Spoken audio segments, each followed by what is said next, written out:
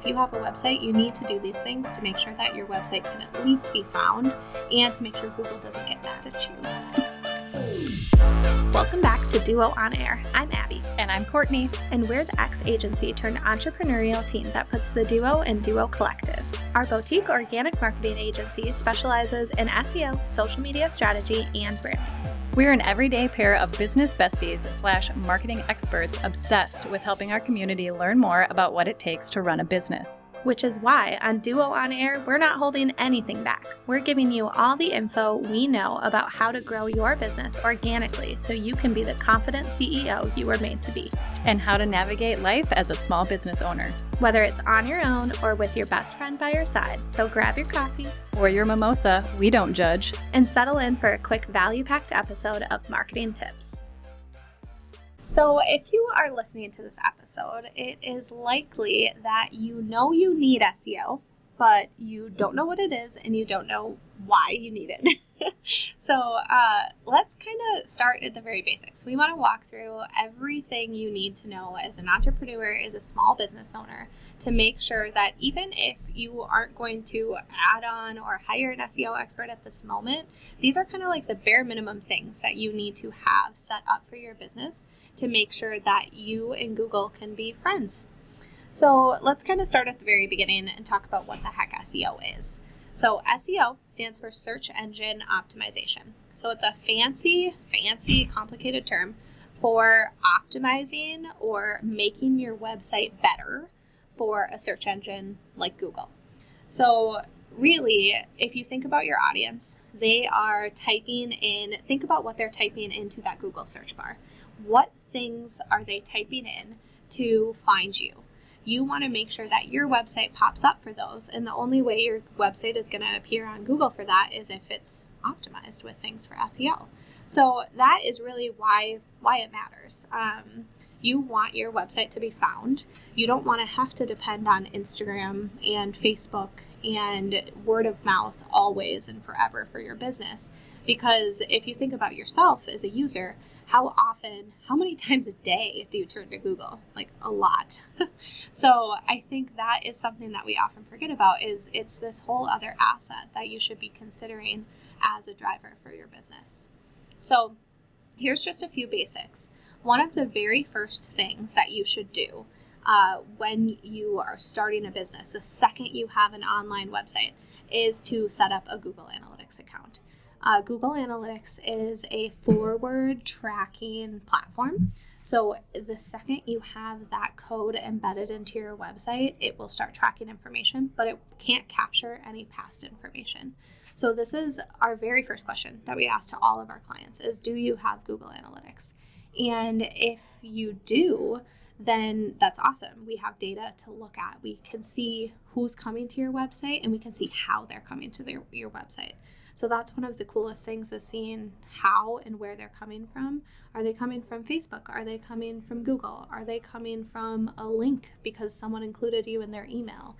Seeing how people are finding you is so important to help you craft a strategy moving forward. And luckily, the step is pretty simple. You just need to go to googleanalytics.com, type in your website, grab a tracking code. There's tons and tons of tutorials out there to show you how to apply that tracking code to your website provider. So just Google Analytics and show it. Google Analytics and Shopify. Google Analytics and Wix, whatever it may be. Just type in that into Google and follow the tutorials to get it all set up. So the second piece is making sure that your website is secure. So this is super easy again.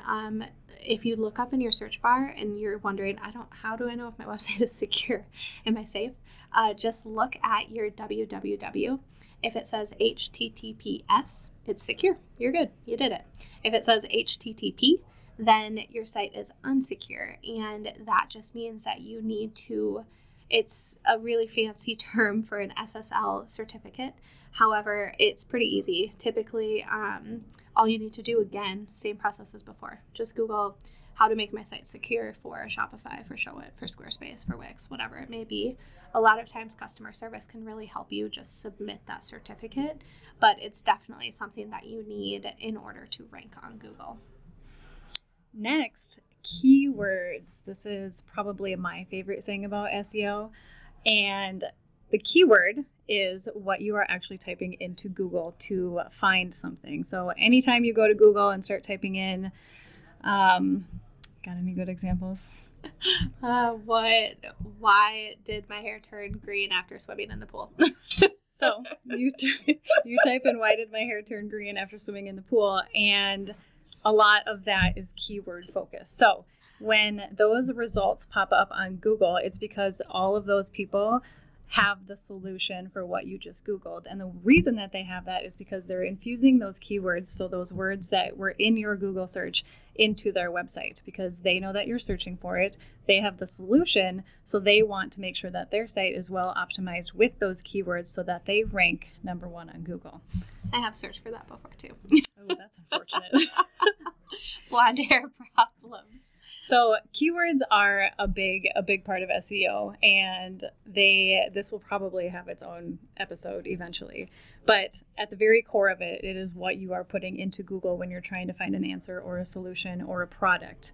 And it's just it's such a powerful tool you need to consider, especially throughout the content of your site when you're blogging, and just making sure that you're using those keywords throughout that site to answer those people's problems or solve their questions or bring them the product that they want. And the better that your site is optimized with those keywords and the way you use them, the higher up you'll rank. Yeah.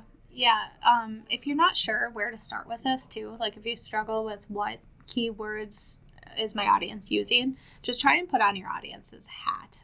Try to think about what they're typing in. What problems do you solve for them? Because those are likely keywords that they're using to find people like you or people related to you. And if you really aren't sure what that is, look at your competitors' websites.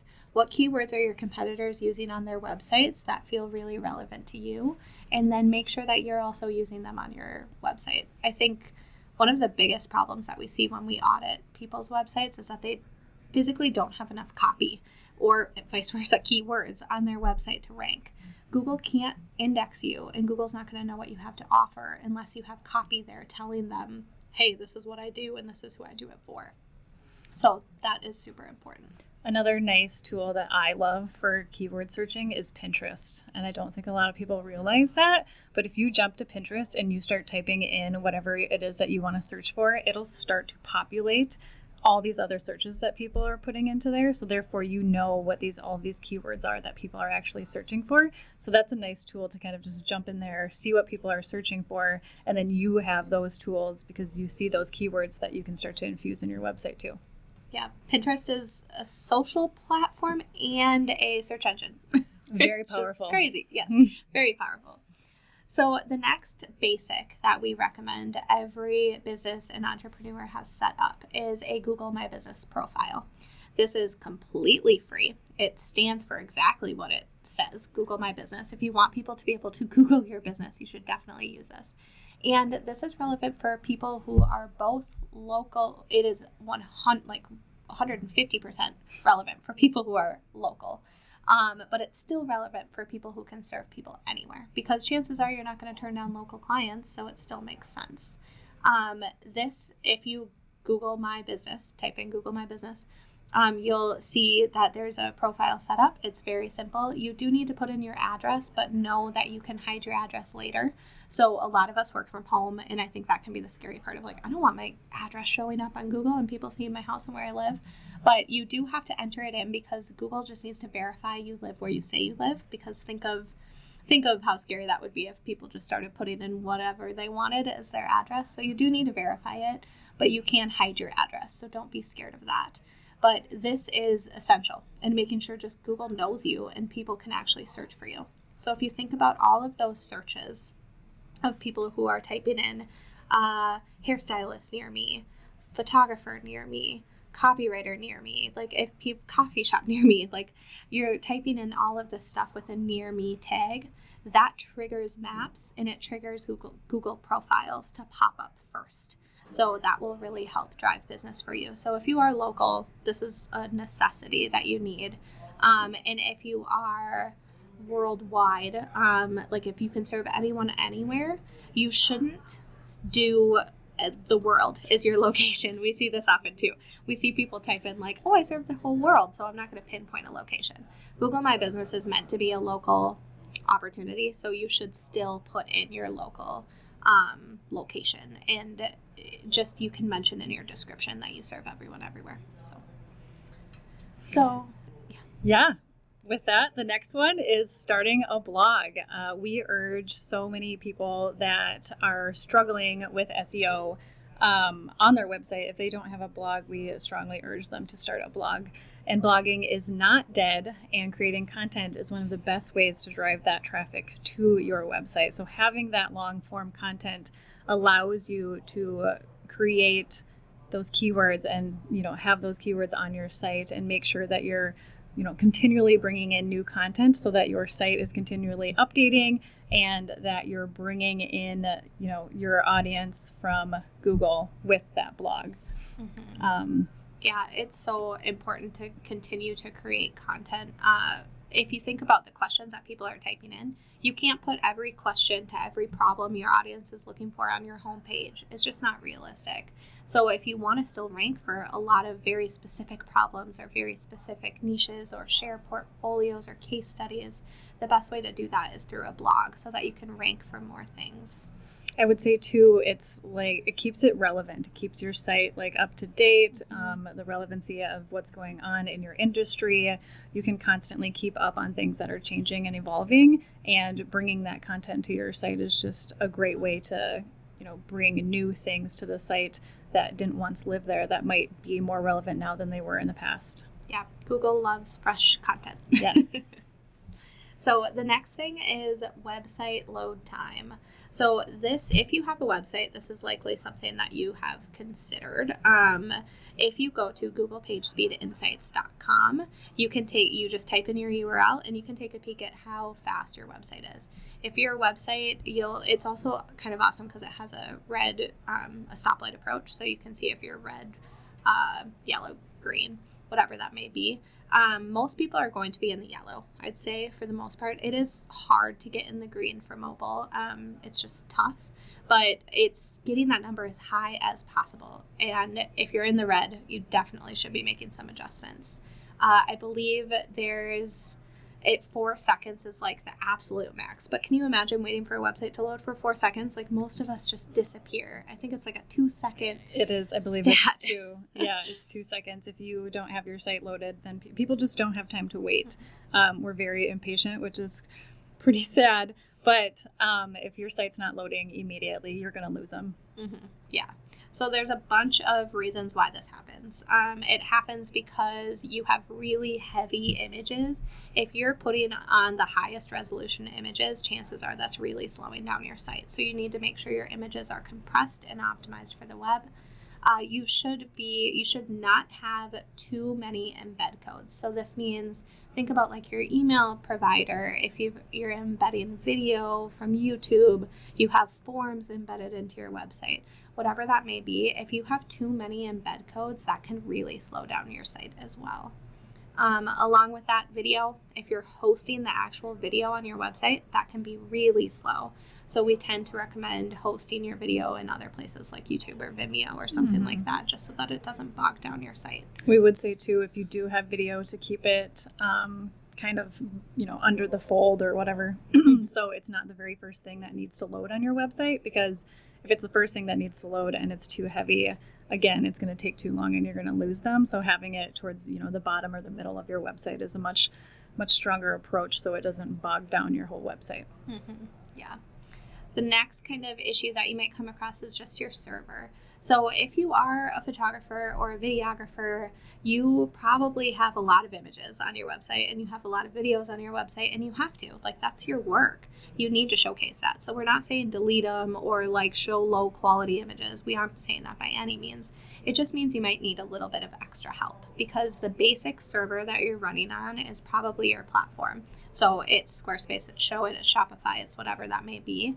You can purchase an additional server to help. So if you come across this issue and you truly can't fix it, investing in another server like Bluehost or something like that can really help up your page speed.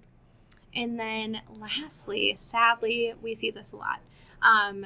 A lot of website templates are built with really heavy JavaScript, which is just fancy code, fancy movements, hovers, like fancy just interactions that are built within your template.